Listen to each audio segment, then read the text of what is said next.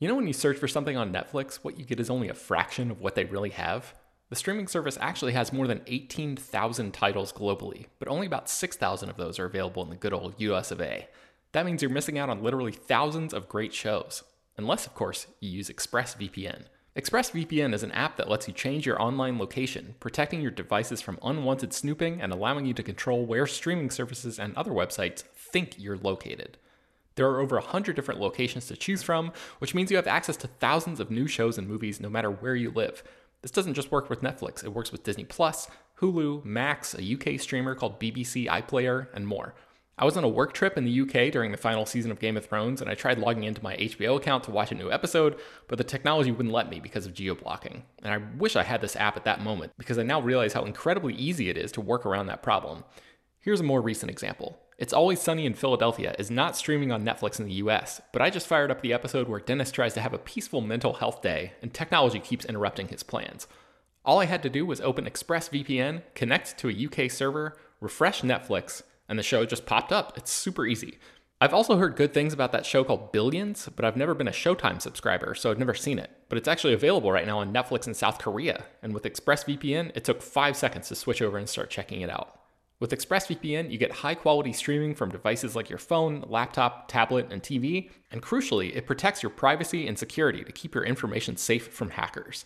Stop missing out on great TV and get thousands of new shows with ExpressVPN. We got them to give you all 3 extra months free when you use our special link, expressvpn.com/slashfilm. That's expressvpn.com/slashfilm to get 3 extra months completely free. This is the story of the one. As head of maintenance at a concert hall, he knows the show must always go on. That's why he works behind the scenes, ensuring every light is working, the HVAC is humming, and his facility shines. With Grainger's supplies and solutions for every challenge he faces, plus 24/7 customer support, his venue never misses a beat. Call quickgrainger.com or just stop by. Grainger, for the ones who get it done. Hello, everyone, and welcome to Slash Film Daily for Friday, April 22nd, 2022. On today's episode of the show, we're going to be talking about the latest film and TV news.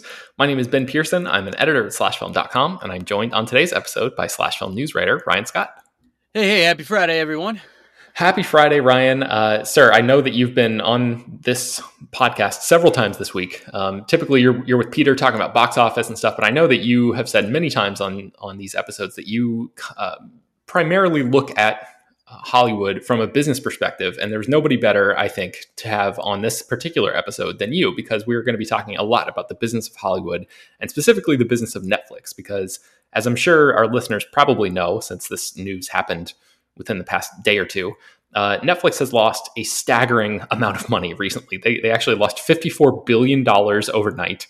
And the reason for that is because they posted, I think for the first time in since 2011, they posted losses in subscribers. I think it was something like 200,000 subscribers lost. So for a company that has basically billed itself as the disruptor of Hollywood and has frankly changed the entire shape of Hollywood as we know it, it has been riding high for the past decade plus on this idea of subscriber growth and constant growth, and we're just going to spend money now and recoup it all later and spend billions on content and all this. And this week sort of feels like the first time that Netflix has really stumbled in a significant way since, in my view, something like Quickster. I don't know if you remember that, when there was that whole fiasco. But this is something that is like definitely hitting them in the wallet in a pretty serious way. Like I said, $54 billion overnight. That's nothing to sneeze at. So I think this entire episode, we're going to mention some other stories and stuff, but the conversation that we're going to have right now is basically all about this idea. So just I guess gut check reaction from you, Ryan. What did you think when you heard this news? Was this something that you felt like was going to happen eventually? Is this something that sort of took you by surprise based on the timing of it? What was your reaction to this? I think I was the first one in our Slack channel that noticed it, and I threw it in there, and I was kind of smashing the panic button, and like everyone was just kind of like, oh, okay, like when the 200,000 subscribers thing, and I was like, this is going to be bad. and then like the next day. And now, to be clear, the 54 billion number, that's 54 billion in value because of the stock drop. So Right. it's not like someone at the Netflix offices got like Ocean 11 out of 54 billion dollars, but like, like but that's significant. And just to hammer away the point, just looking at this right now, Netflix's stock is down another 2.63% today. Or 2.63 points, 1.2% today. So they continue to see the fall from this, and they cannot afford any more drop. So for me, it was. I mean, the writing had been on the wall. They've capped growth in North America. They are expanding rapidly in other territories, but that takes time to build. Then the problem is you have to take money from somewhere else and invest in international content, but that international content doesn't always travel very well. Squid Game was a major exception, not the rule. So for me, like I've been waiting. Like I've been waiting. I mean, I knew the day was going to come. And what's worse is they've said they're already getting ahead of it and saying, hey, by the way, next quarter, we're probably going to lose like another 2 million subscribers, just so you guys know. Right. They kind of got ahead of it. But, I mean, that's a hell of a reaction. And, the other thing to mention here is that not only did they lose 54 billion overnight in one of the biggest single day drops in stock market history, they have now lost 60% of their overall value in the last 6 months. So, a lot of that has to do with streaming competition. A lot of that has to do with Wall Street seeing the writing on the wall of North America being capped for subscribers. And I don't really know what the answer is, but it's a hell of a thing because, as you said, the industry has reshaped itself after their model. And I really can't help but wonder what might have happened if the pandemic hadn't happened and Hollywood wasn't like forced to double down so fast. Well, what do you mean by that? Expand on that a little bit. Okay, so there was definitely a push towards streaming, before COVID hit. But you're talking about like consumer habits and just like a slow sort of transition. Consumer habits, and then also like the other big companies in the world sort of looking at like, well, look at what Netflix is doing. So you just for an example, like the timeline of that is I don't know if people really even think of it this way, but like Disney Plus launched in, what was it, November of 2019. They launched like 3 or 4 months before the pandemic really hit. So that was your real first major competitor to Netflix in a lot of ways. Hulu never really was direct competition in a meaningful way. And so then movie, it's weird to think about now, but movie theaters were shut down for like 7 months straight for the most part. You know what I mean? Like there was nothing in theaters. So Hollywood had to pivot. Premium VOD becomes a thing, and that it is a form of streaming. And so everyone, you can't close Pandora's box. So not to say that studios weren't already looking to pivot to streaming, but when it looked like theatrical might never recover in the same way, the thinking doubled down hard on, fine, we need to now, streaming is now our future. So, and complete corporate investment strategies for these big media companies were restructured to prioritize streaming. I see. Yes. And now you look at, I've always said that streaming feels like a house of cards to me that is being built in a very windy, open area. And this to me is a big example why, and Netflix is the king of the hill. And this is how fragile their system is. How on earth can Peacock hope to compete? Yeah, that's a great point. And I think, all of us have sort of been saying like, this is unsustainable at the pace that it's going in terms of like, maybe some of the Peacocks of the world. We already saw it with Quibi. Some of these services, CNN Plus just this week had to shut down after like almost immediately after launching. Although that's an interesting situation, but yeah. It seems like some of these streamers are not going to make it in the long run. Within the next X number of years, 2 years, 5 years, whatever it is, the landscape is probably going to look markedly different than it does right now in terms of a lot of the stuff being sort of acquired or merged or what have you. That part is not super surprising. But yeah, I just go back to the fact that Netflix was riding high for so long and they had such a huge head start. And it takes a long time for Hollywood as a whole because we talk about that all the time. We throw that term around, Hollywood this, Hollywood that.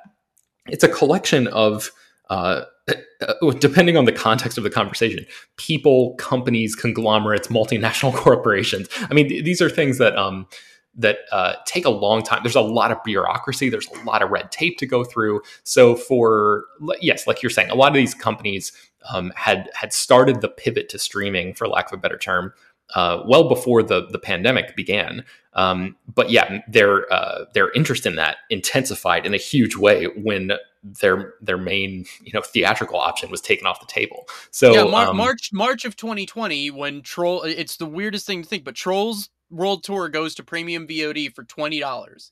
And it's like, that is like a weird watershed moment in Hollywood history. Yeah. Of like, because this had been talked about. I'm sure you remember, you've been doing this a while. You remember there had been talk of, what if you could watch a brand new movie in your living room and they would charge you like $20 for it? And people were like, there's no way I'm going to pay $20 to watch a movie at home. Do you remember this? I don't know if you remember this, but it was like, before COVID, everyone was like, that's so stupid. Why would it? There's no way.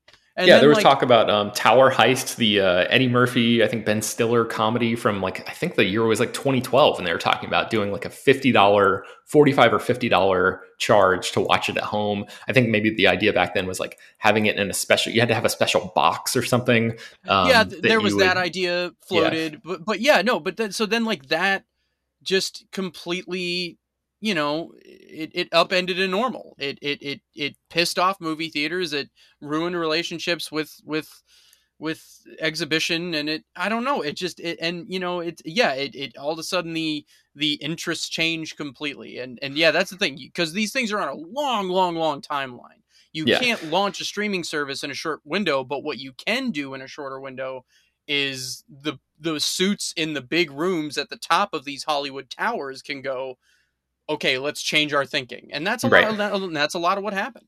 Yeah. So now that Netflix has experienced this, has basically tripped over this huge hurdle, what do you think this is going to look like, Ryan? Because as we've been saying, every studio, basically, with the exception of Sony, and maybe one other, MGM, I guess, but MGM just got acquired by Amazon. So most of the studios, I think it's fair to say, have poured significant resources into streaming services over the past few years, because that seems to be where things are going. With a huge sort of reality check like this for Netflix, what do you think this means in terms of like the state of the way that we're going to watch entertainment going forward? Do you think this has any sort of wide-reaching effects on any of the other streaming services? Do you think that this is maybe when the history books are written, are we going to look back on this as like, oh, this is actually the first step toward something else beyond streaming, because the industry realizes that streaming services as they exist now are not a sustainable business model at large? What do you think about like what the future might look like? I don't know. It's a little too early. Like, I don't want to go too off the rails, but like this could easily, I don't want to say easily, but this could be like the Black Monday of streaming, right? Like, we could look back on this as like, like the day Wall Street fell out. You know what I mean? Like, this could be, or because I think the biggest problem I look at, like, now for one thing, I did want to circle back. Sony's starting to look really smart. Like, even if it's on accident, Sony is just starting to look so smart, because everyone else needs content, and Sony's like, well, look, and so, like, they just sold Man from Toronto to Netflix because they're cowards and they wouldn't put the movie in theaters. But, like, let me be clear. I don't care about a Jason Statham, Kevin Hart comedy, but theaters could use it. So I was a little pissed they sold it. But yeah, I think what's his name? Woody Harrelson replaced Jason Statham in that even. So like, that's how little you care about it. You that's right. It was one of those two. I'm weirdly way more interested in that combination. Like, Kevin Hart and Woody Harrelson is more interesting to me than Kevin Hart and Jason. Yeah, that's same. Not important. That's really so unimportant. But so I think let me use one streamer as an example here. Let's look at NBC Universal, gigantic mega corporation. So maybe some people don't even realize, like, NBC and like Universal Pictures are under the same roof essentially. It's big. So Peacock is where that funnels. Peacock lost $1.7 billion last year. And that's not stock valuation. That was they straight up lost in the red $1.7 billion last year. That is just how the early, and Netflix was bleeding cash for years too. It takes a long time to get to those subscriber dollars monthly are nice, but the amount of investment you have to make to build up a content library to keep people interested is expensive, and it takes a long time.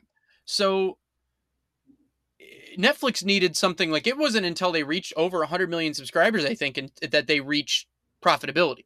It took a long time. And Disney Plus, their next biggest competitor, isn't expected to hit profitability until I think 2024. Yeah, something like that. So that would be almost 5 years.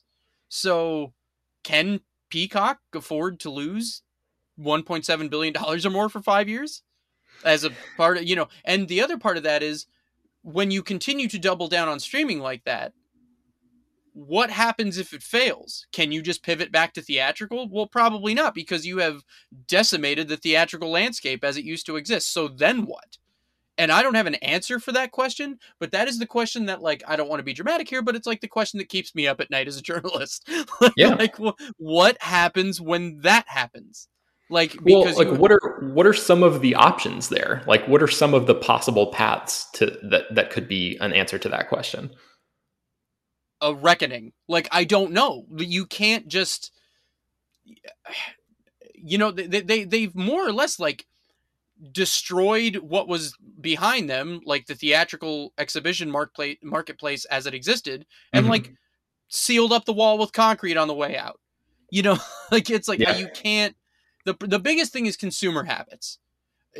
Like, this happened in the music industry with MP3 and digital technology. You could not retrain consumers to go back to buying CDs. Or, you know what I mean? People eventually found their way to buying vinyl because they liked it, but it still doesn't make up for what sales were lost overall. You are not going to be able to retrain consumers to go back to theaters all the time for everything they used to, it's just not going to happen. So to be clear, like, streaming is here to stay, because the consumer habits have shifted so dramatically in the past, let's call it 10 years. It has to be on some level, but what happens when one of these gargantuan streaming services fail that's attached to another gigantic media corporation? That I don't know. I don't know what happens to all that content. I don't know what happens to Universal Pictures when, they don't have a streaming outlet as a safety net, and they can't just go back to theaters and Blu-ray sales no longer exist. I don't know what the answers are there, but we are going to see that happen in the next handful of years, and it'll be fascinating to watch the fallout. Yeah, I'm kind of worried about it, because, like you're saying, this is a question that keeps journalists up at night. Like, the idea that one of the big talking points that we've talked about since the inception of this podcast is like the loss of the mid-budget adult-centric movie, right? And like, in theory, streaming services would be the place where that type of stuff goes now, because there is no longer really a theatrical appetite, or maybe the appetite might be there, but there's no longer that option is no longer really on the menu anymore for theaters, right? For consumers. No, and to be clear, it was the companies that took that option off the table. They immediately trained consumers to say, these are no longer the movies that, know. So I blame them more than anything else. Yeah, for sure. So with that being the case, then I wonder if that means, let's say Peacock just vanishes. That as a receptacle for the type of projects that NBC Universal would greenlight, without that there, does that mean that those projects just don't get made anymore? I mean, I kind of think that I'm not like nearly as business focused as you are, Ryan, but it kind of seems like if that starts to happen in a couple places around town, you're looking at, a reshaping again of the type of stuff that we kind of fear as journalists covering this stuff, which is just an acceleration of the trends that we're seeing right now, right? Which is like just the huge mega budget IP stuff being the only viable thing that can be in theaters. And it already kind of is that to a degree. It's definitely that. And it's getting more of that. Like I think one of the things today, we have a thing up on the site, and look, I didn't write it. And I'm not knocking any, but it's just, everyone was talking about Everything Everywhere All at Once. It's a great movie, good reviews. It's doing well enough at the box office. But there was a big thing today where everyone was making a big deal about, oh, it's made $20 million at the box office. Well, the movie has a $25 million budget. Is that a success? No, it is not. Like, at least not yet. I hope it gets to the point of being a success. But like, if that's, that success is being touted sort of like in relation to streaming. Okay, cool. It can make $25-40 million at the box office, and then it'll kind of make the rest of the money it needs to make on streaming, because that's still not enough to get it to profit. So like, if that's what success looks like right now for those kind of movies, yeah, what happens when you don't, because A24 doesn't necessarily have a streaming outlet. They have a partnership with, Apple, but the big thing is that they can sort of then be one of those providers to streamers or providers to other, so I think like, maybe Peacock fails. Maybe then the types of movies you're talking about, like we were just talking about Sony looking smart because they can sell content to other streamers. They can make content for streamers. They can make content for theatrical. They can just make a movie and decide what to do with it. In theory, Universal Pictures could do that same thing. But then like the bigger problem really comes into TV, because a lot of what like NBC does is like TV focused, and a lot of that has been shifted to streaming. Well, what are you going to do then? Go back to cable? Like what, that's not really, so that's another gigantic issue. Like, I don't know as nearly as much about TV as I do movies, but like it's not like, cable is revenue goes down every single year. So like, that's not going to be there. So I don't know. It's and I think one of the reasons that cable is still around is because of the ads, right? Like the idea of selling advertising there, and that's something that Netflix has said, for many, many years, like, oh, we're not really interested in having an ad-supported tier, but now they're saying that they actually are going to launch an ad-supported streaming tier for a lower monthly fee. Netflix is also going to be cracking down on password sharing, which is something that they have been very, very lax on for the past 10 years. There's something like 100 million users like sharing passwords or something, which is just like kind of a mind-boggling number to think about. So, what do you think Netflix's future looks like? I know we sort of went macro there for a second. We're talking about the industry as a whole, but Netflix having encountered this, having been punched in the face this week, how do you think that they get back up and sort of like continue to thrive? Is there a path for them that you can see, Ryan? Like one of the options that I'm thinking of is maybe don't spend quite as much money on one particular asset. Like there was a report this week that they spent $30 million an episode on Stranger Things season 4, which is $10 million more per episode than HBO spent for the Game of Thrones House of the Dragon prequel show. And so, let's be clear, $20 million an episode is still obscene. Yeah, it's I'm very close to, or if not sitting at the highest, like the most expensive, TV episode breakdown or whatever that exists until Lord of the Rings comes out, which is going to be a whole different thing later on this year. God damn it! I'm waiting for that show to just not deliver. I have my fingers crossed. I'm sure we'll have countless conversations about that as it goes on. But what do you think about, are there ways for Netflix to sort of claw itself out of this? What do you think their best move here might be? I think if history has taught us anything, it's that people in power with lots of money and power tend to make great decisions when they're panicking.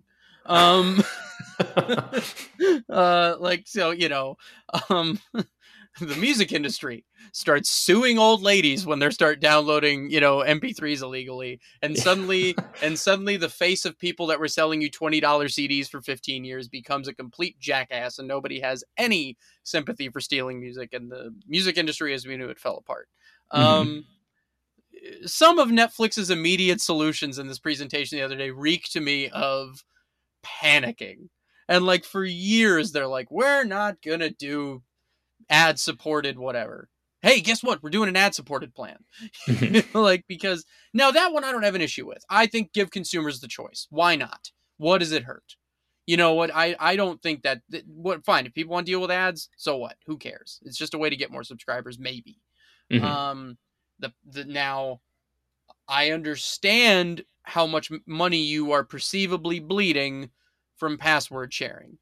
But when you start cracking down on that, you suddenly become the dick that nobody likes. Yeah, So and like, it's like it doesn't necessarily translate into all of those people, going to pay for well, their own stuff. Like a lot of people are especially just going to because cut it off. right, especially because Netflix is not as essential as it used to be. Right. Like there are other streamers. Now, granted, Netflix has a lot of like exclusive original content, but like there's so much stuff out there.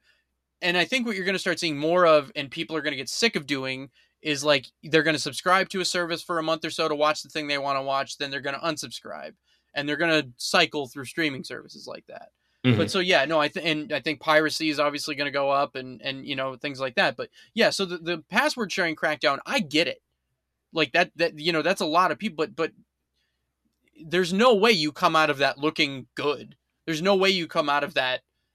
People are going to be pissed, and I don't know how much that translates to new subscribers. I really don't know. And so again, to me, this just strikes of like, these are a couple of panic moves we can make right now, but like, how do you recover that 60% of the stock we lost in the last 6 months?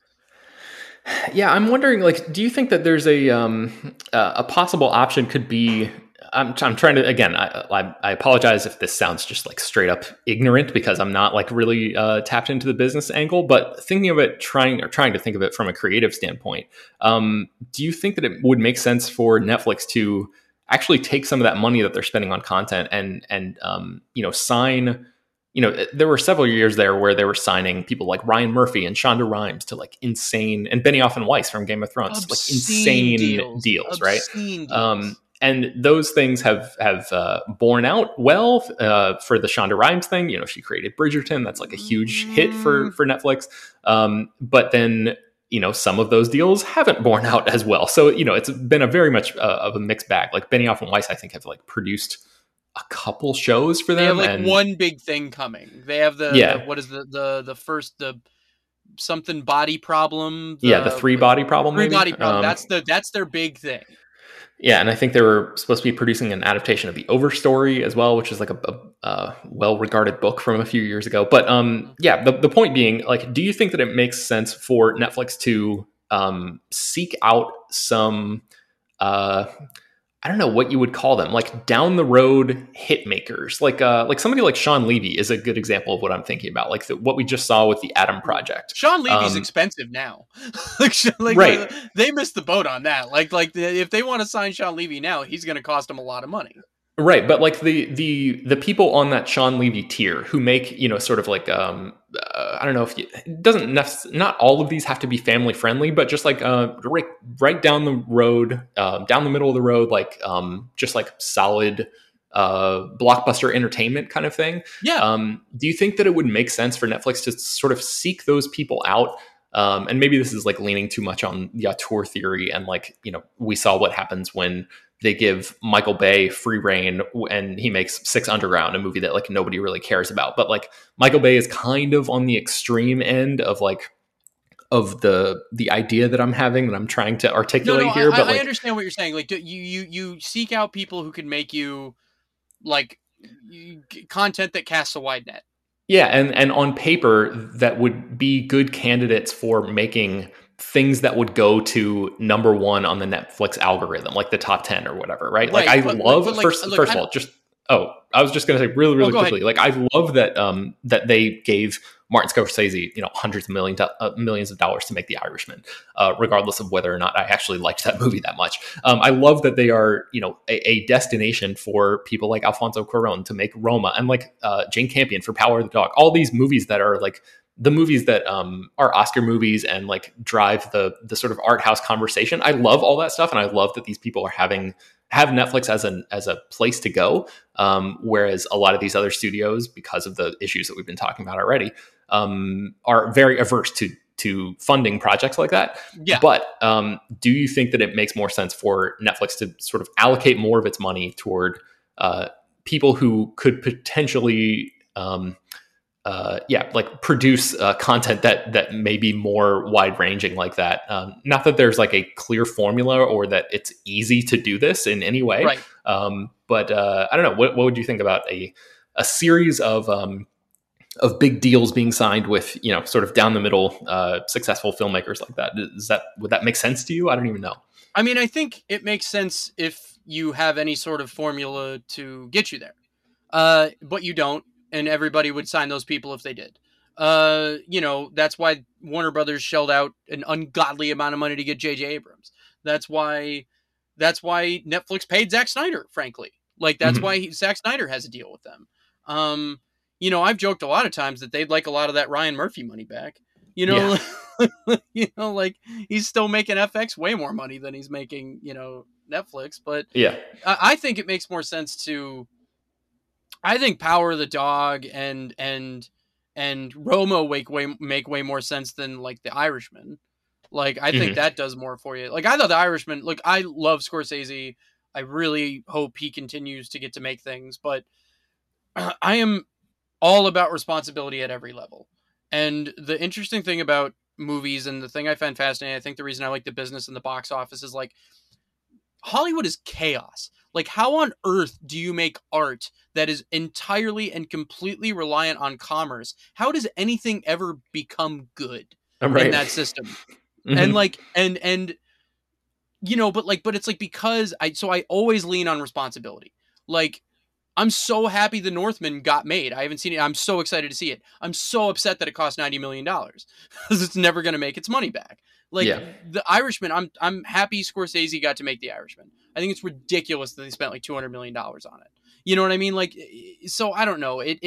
There's no formula for what yes, of course, if there was an A to Z formula for what you're stating, everyone would sign those people. There isn't, unfortunately. But the problem is, you sign Sean Levy now. Who knows if he gets you another Adam project? Who knows if he gets you another Stranger Things? Who knows if he gets you another Real Steel? Who knows any of that?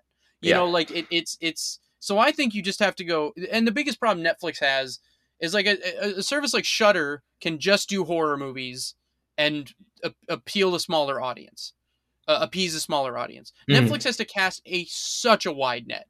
And that's why so many times it's fascinating to look at, like, what is in the top 10 of Netflix that day. And it's like some old mid-tier Hollywood movie that kind of bombed at the box office that people watched on DVD, some nostalgic thing, some terrible, easy to watch reality show, and one or two of their big movies or shows. Like, it's such a weird mix of stuff that's just easy to click on.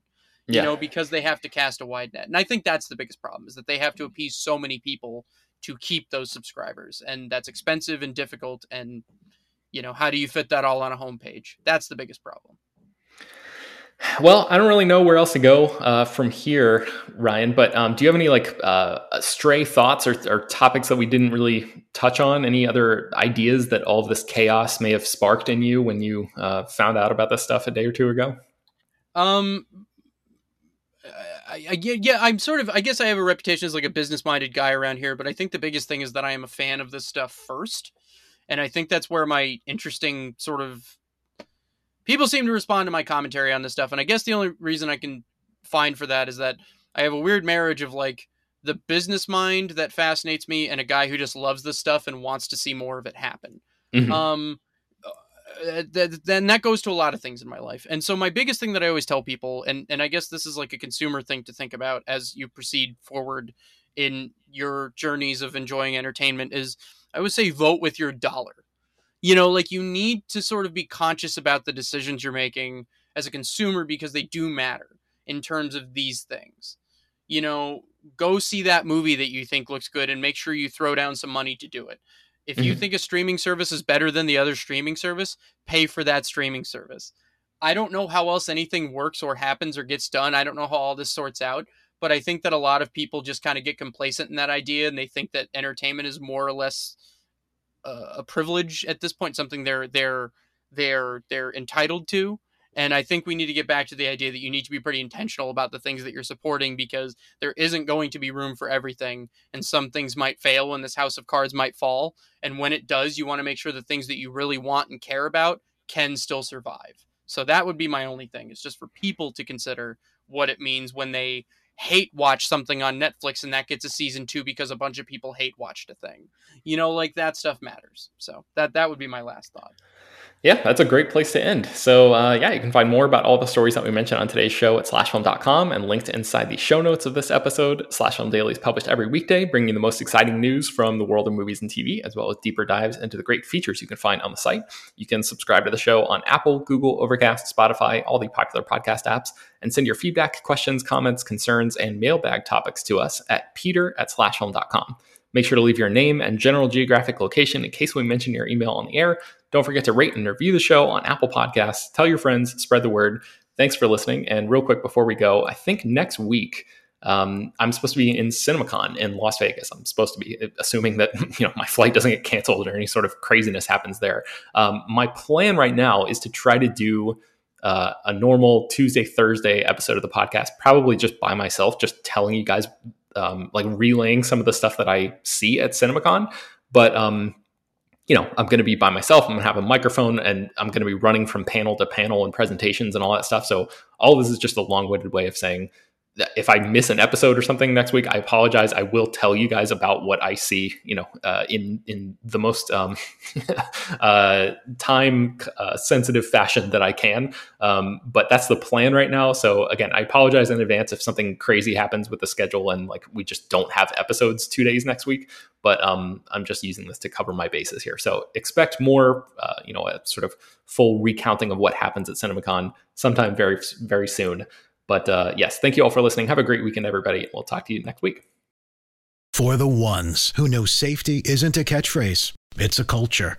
And the ones who help make sure everyone makes it home safe.